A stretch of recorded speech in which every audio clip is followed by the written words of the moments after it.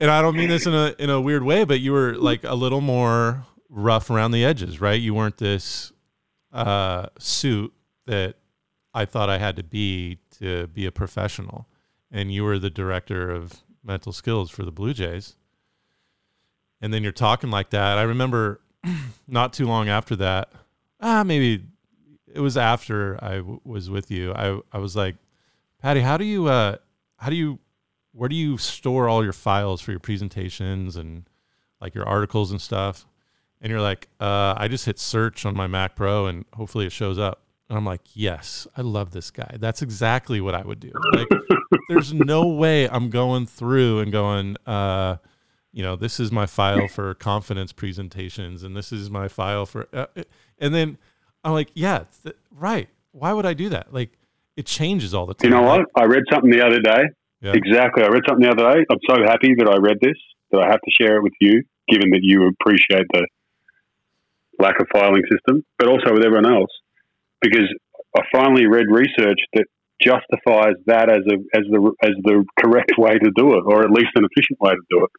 Adam Grant tweeted something, a link to a research study that shows that you actually waste more time creating a filing system when in reality, like if you're in Gmail, you just Google a word and it finds every single email with that word in it.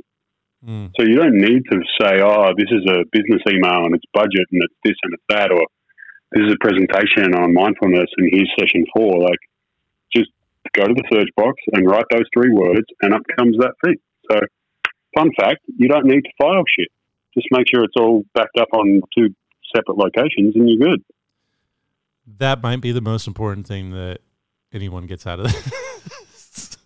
It could be. It could be. But I think in essence, it sums up what I'm hearing, at least, as the thing that stood out to you about the difference in potentially the way I approached and still approach some things compared to how academics or the big thinkers might suggest is the best way to do it, is that the fluff and nonsense is not necessary. Mm-hmm. There's a lot of shit that we do just in life, but especially in mental coaching or in coaching and in trying to help people perform, that is just a waste of fucking time, because you can get the same result with maybe a 2% difference in outcome, but 100% reduction in worry and stress and time used. And filing systems are one example, but the way that we coach people about how to be confident is another example. Yep. You know, I'm sure we've had many, and that was one of our early. I remember one of our early conversations once we had hired you was talking about helping a guy feel good and deal with confidence. And I was like, fuck confidence. Like, if you're not confident, what are you going to do? We don't give you a can of confidence and then you're all better. And you can play well without confidence. So why do we spend so much time doing that thing?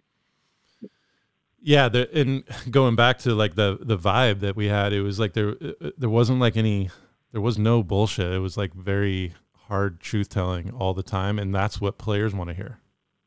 You know, players, like, they're trying to figure stuff out right now. They don't need to hear the fluff. They just need to hear the hard truth, and it may hurt for a minute, but ultimately it's going to make them better. And that, when I heard you talking to players and when you were talking with me, it's you incorporated the no bullshit in with all the other aspects of what makes a good mental skills coach, meeting player where they're at, the relationships and all that. You knew when to do it. And I was like, yeah, that's it.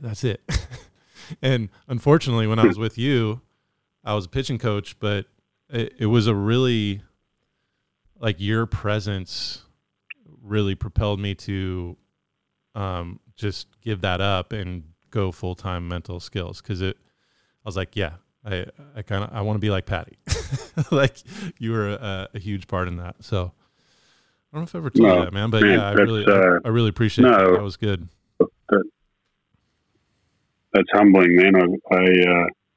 I got little goosebumps when you said that. So I appreciate you sharing that. You know, and I'm pumped that I was able to, like in my story, I feel like there are people along the way who might help you get to where you're going, but if you create the space, you're probably going to end up going there anyway. So I like that you say it was me, but I reckon you had a lot more to do with it than I did.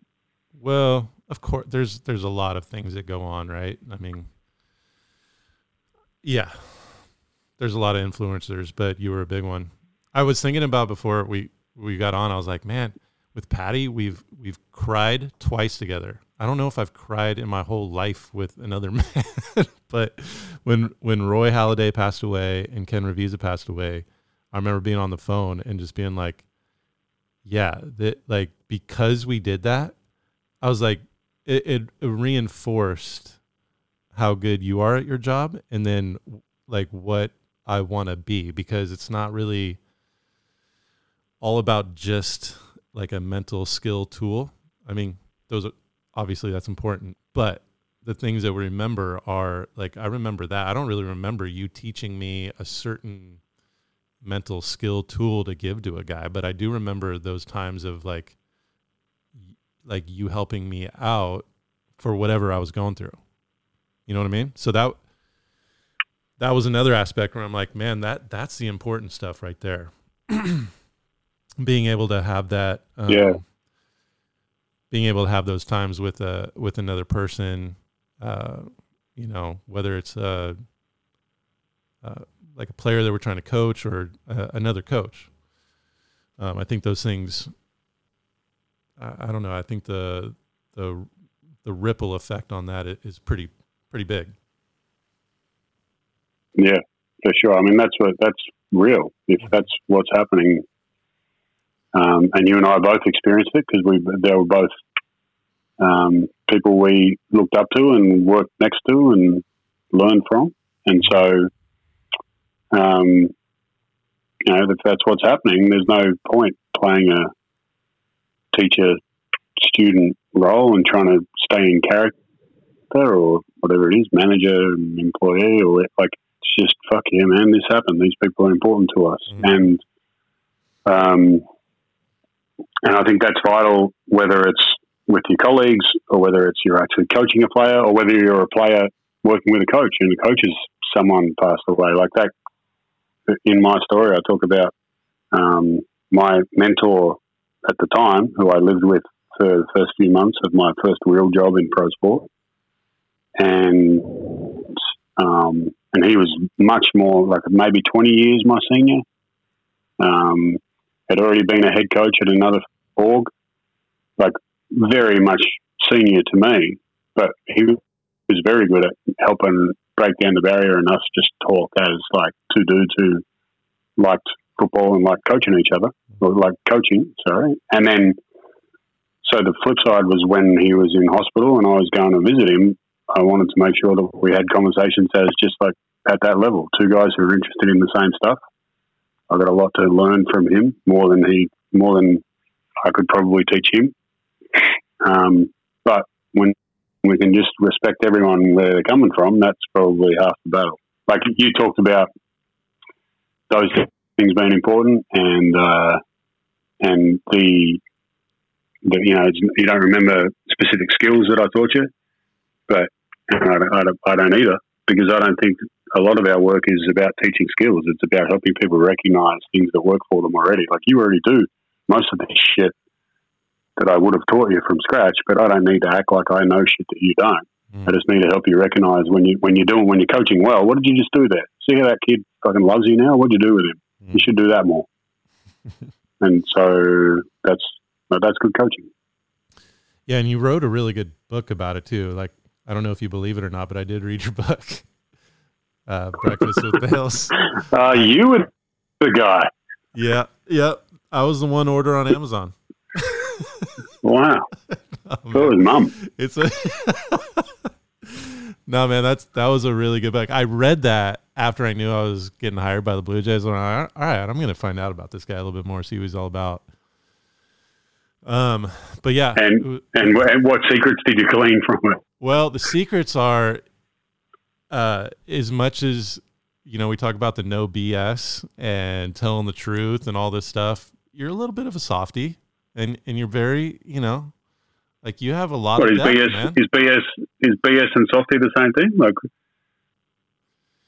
No. What do you mean? Why did you say it as a juxtaposition there? As much as we talk about no BS, you're actually a softie. Like, why can't they go together? Well, they can. That's what I'm saying. They do. Like, you are that person. Gotcha. That's what I'm saying. Yeah. I got you. Yeah. All right. But yeah, I was after reading that, I was like, oh man, this guy's like really, emotionally, available, and he's there. He's gonna really care about having like some cool, deep conversations. I mean, I think it took a while to have one of those after I started really talking to you. We just had a really good time, keeping it real for a while there. It was a fun crew. Yeah. Man, that's a fun little path we went down. Don't really know how it happened, but that's the way we go. That's the way we talk about things. So I think I told you when we first started talking in Arizona about the job. I don't know if I shared why I got into mental skills, but it was mostly due to the transition process that was so hard going from player to normal human being. And I never really heard how you did that or how you transitioned from Australian football. How do you like that? That was pretty good, right? I did. Yeah, that was good. Good transition. Yep. And good save, but you didn't do rugby. Yep. But like you went right into coaching, but that doesn't. No, that doesn't. incorrect. Oh, okay. Yeah. Okay. So there was I was a pro, and I'm using air quotes when I say that because I was a first round draft pick, spent 5 years at the Australian football equivalent of the big league level. Not very successfully, injured a lot. And so then I was scratching around at AAA level with 2 other franchises after that, trying to get back in. But all up 9 years. And when that finished, I was pretty jaded with the whole business. But I'd also managed to eke out a physical therapy degree while I was playing. So I went and worked as a PT for a physical therapist for 4 years. After maybe a year or two, I realised, this ain't it, and started looking elsewhere. I worked as a consultant, like a leadership coaching kind of thing for sports teams in New Zealand for 2 or 3 years, and then I went into coaching full time at a team. So it was a transition. But when you say how did you do it, I would answer not well, because my identity was strongly wrapped up in I am a footballer, and a good one at that. And that was obviously severely challenged by the fact that I didn't make the career that I thought I could have, and others thought I could have. But then probably even more severely challenged by the fact that I was no longer a footballer, so I couldn't have that identity. So it was a tough transition. That makes more sense to me, because people that just go right into something else with just fluidly go into another career, it just like, I'm like, how? So that's what I thought you did, but that makes more sense now that you had a little bit of you had some space there before you found out what you really want to do. And I think that's a big part of why, I called this thing Circle Change or whatever. It's just like, I think there's something there that we have to go through before we find out what the thing is that we really want to do. To some degree. Yes, I ran around in circles. I did multiple circles before I changed, and ended up back at the same spot. I think I said at the start of my recording that I shared with you that the me choosing coaching as hey, I'm going to do this was part because it was like an option for me, and I'd been told the whole time I was playing, people were like, you'll make a great coach. Partly because that was just my style of leadership as a player, I guess. I don't know. I ended up in my last role, I was an assistant coach and player at the same time. So it was kind of like it was already in the cards, but I hadn't fully pursued it with gusto. But it was also at the time, I was like, I had worked in this consultancy. I'd done some work with my dad who had his own consultancy, and it just wasn't working. And I was like, that's a good out. Without hurting my dad's feelings, I'm going to go and be like, hey, I'm a coach. I'm just not going to work with my dad anymore. So it wasn't like I had this epiphany of like, this is what I'm going to do. But it became pretty clear after the first year, probably, in the pros where I did it. And we had a great year that year with the team.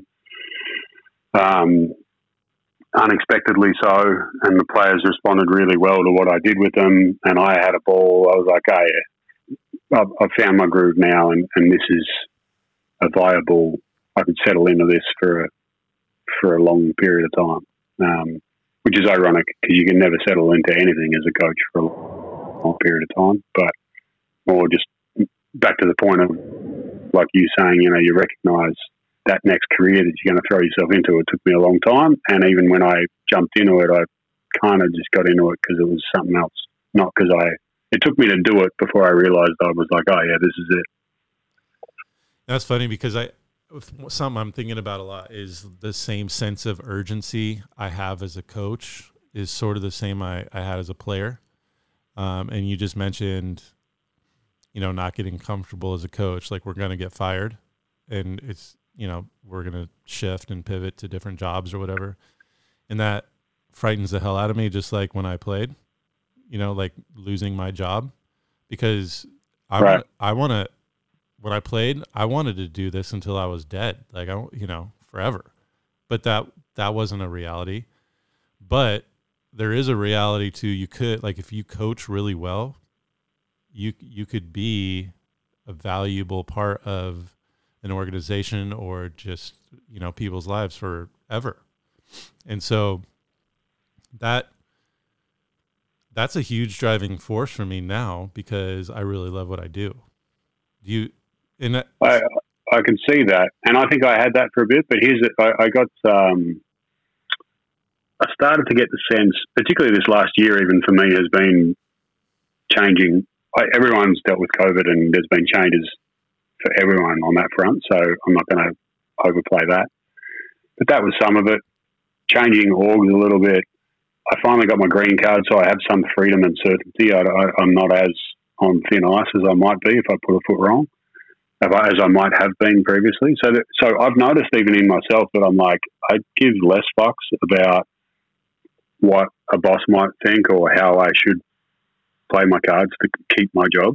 And I heard a saying from Dr. Richard Ginsburg, who's been the head of Boston Red Sox mental skills or behavioural health for might be up to a decade now. He's been there a long time and he's very good, and he knows the industry really well. Said this. He relayed this story. I'm not even going to pretend it's him because he would be mortified if I put these words in his mouth. He was taught by a clinician he's a clinical psychologist who also works in sport. He was taught in his clinical training by someone, and his mentor said these words, and I love it because it applies especially to us as mental coaches, but I think it applies to all coaches and probably in reality to most jobs. But the words specifically here were, if you're going to be good at this, you need to be fat and rich. And when I first heard it, I was like, oh, yeah, I chuckled, and I'm also like, that's ridiculous. Like, it's like being a fat dietitian, right? We used to have, when I was in the pros as a player, we had this nutritionist, dietitian, who was big as a house. Like, and Australia at the time was not necessarily a big fat country. It's catching up to America, but in those days it was just like, this guy is fucking huge, and he's trying to teach us how to eat properly. Like, all the players were just like, come on, give me a spell. And so when Doc said, to be good at this, you got to be fat and rich, I was like, no, hell no.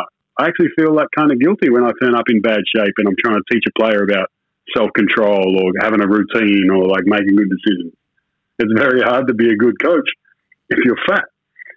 And then he went on to explain, like, it's actually a metaphor. You don't need to be actually fat, but fat as in, I don't need my ego fed.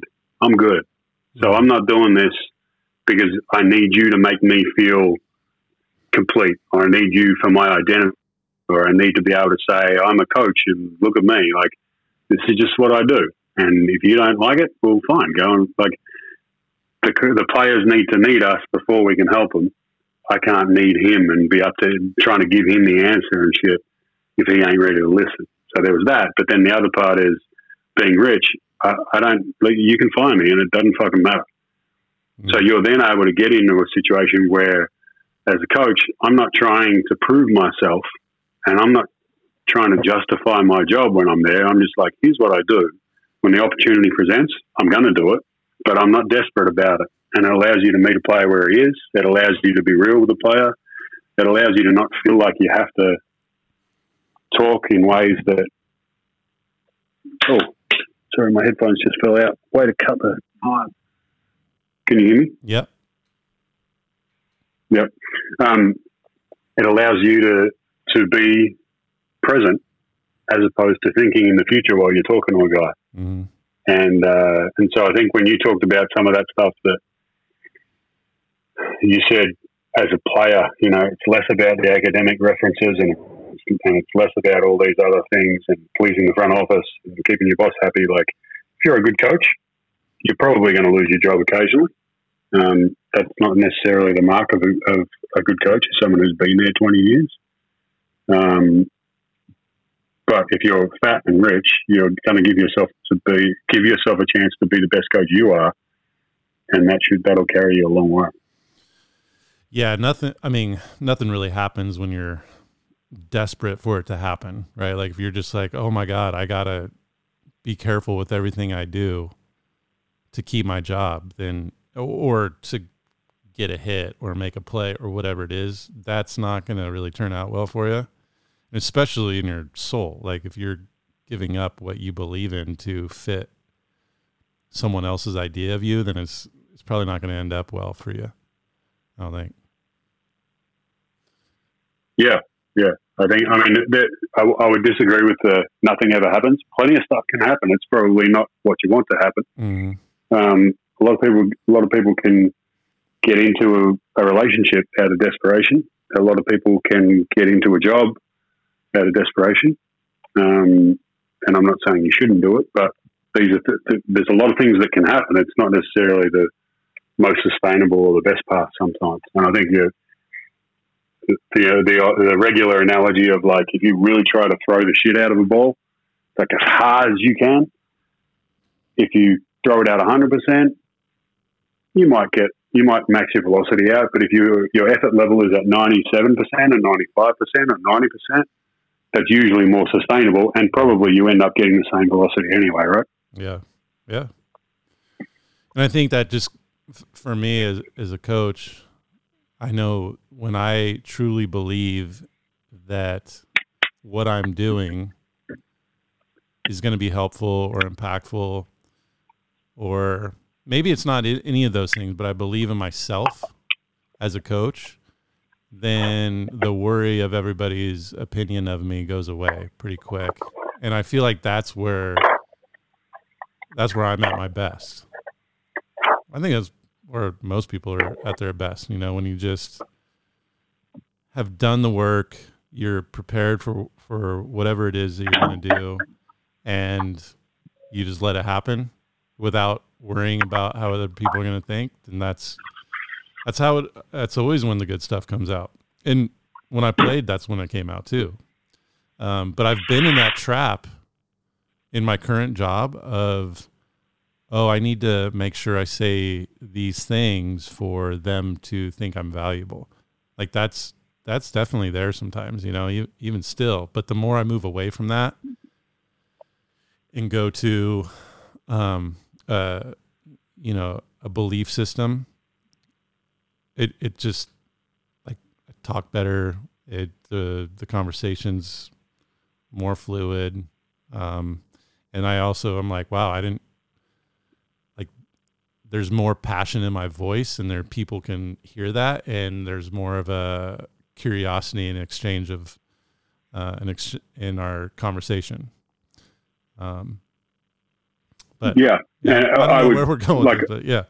No, I've discovered, I'll add this caveat, that I totally agree with that. You become a better and better coach the less you can care about what people think, 100%.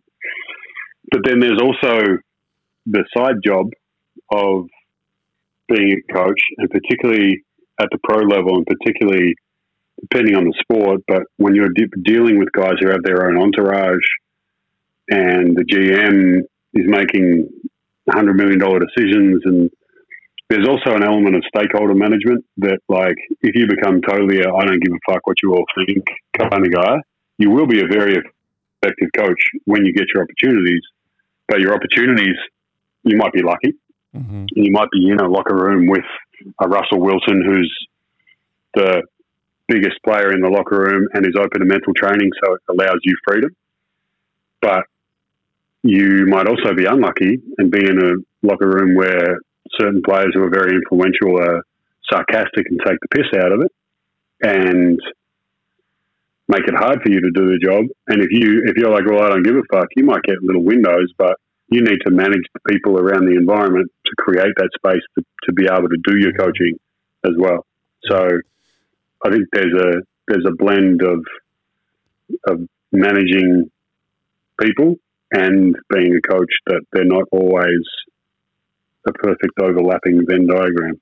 Yeah, and this, unfortunately, this like may wrap a bow on the whole thing, but that's exactly where it goes back to when we first started talking about how you were somebody that I wanted to be like with coaching, because it was like this no BS thing. It was like telling the truth, and you would cuss and do all the things that I like to do, but there was nuance to it. And that's with everything we do. You have to have some nuance. Nothing is binary. Nothing is like one way or the other, especially in sports. You have to understand the edges just as much as you do sort of the cracks, I guess, and how people think of things. And that's what you're talking about, I believe, like understanding how, like, the approach of a conversation and really understanding what's happening before you just dive in and try to help out. So not giving a fuck is a real thing, and it's a great place to be, but there's nuance to that. Mm-hmm. So there was no question there. Agreed. Yeah, that was. Yep, I'm nodding. I'm nodding and making guttural agreements. Yeah. All right, man. I don't know what else to really talk about. I think this has been pretty good. I don't know, man. Our conversations are always sort of meandering, but like you said earlier, I mean, I always get something out of them. I always have, no matter what conversation we've had, whether it's, been on field 17 or, more of a setting like this. It's always good. So I appreciate you. You say field 17? What sort of facility are you working? Same one you were fields? At. Same one you were at. Field 17. Yeah. Didn't we have that? I feel like there was 6. There was definitely more. Man, things really took off when I left. When I left for the NBA, things really took off, didn't they? Yeah, they expanded. Yeah, trust me, that wasn't all from what they used to be paying me either. Their money came from elsewhere. Oh, okay, that's not what I heard. Yeah, well, don't believe it, but then you hear. All right, you're the man. Thank you. Hey, man. All right. Well, hey, anytime. Got a lot of love for you, and I hope this helps some of your people. Yeah, me too. It was a good one. If I figure out how to get it like in the air, then that'd be really great. Because as far as I know, this is just going to live on a scan disc forever. Well, so here's the thing: if you put it on a portable, one of those thumb drives, like a USB stick, yeah, and then you take that like in the palm of your hand and then throw it up in the air, then technically it's in the air. I never thought about Isn't that how it works? That's how. Just throw it as high as you can. That's how I listen to all my podcasts. That's what people are doing. That's why Joe Rogan's so popular. He's got a cannon of an arm, and when he finishes his episodes, he just hoiks them in the air like full pelt and lands all over the world. My arm has to be better than Joe Rogan. So Well, I think that's what everyone's missing here. He had like a minor league career that kind of flamed out, and he did have a cannon of an arm. You obviously went further with your arm. Hopefully, there's been no degeneration, but there's nothing to say that you can't be the next Tim Ferriss, who also had an amazing arm, even though he doesn't look like it.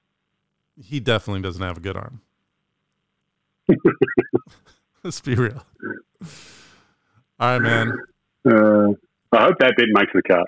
Can you at least put that in, just so people think I'm funny at the end? It's definitely in there. Great stuff. Yeah, of course. All right, mate. All right. Well, good to hear your voice. Yeah, you too. Are we going to talk after this, or is this it? Yeah, no. Let's talk in 2022. I think I've got time. Okay. You good with that? Let's do it. But yeah, call when I've got another hour right now. So if you want to talk, then sweet. All right. Talk to you soon.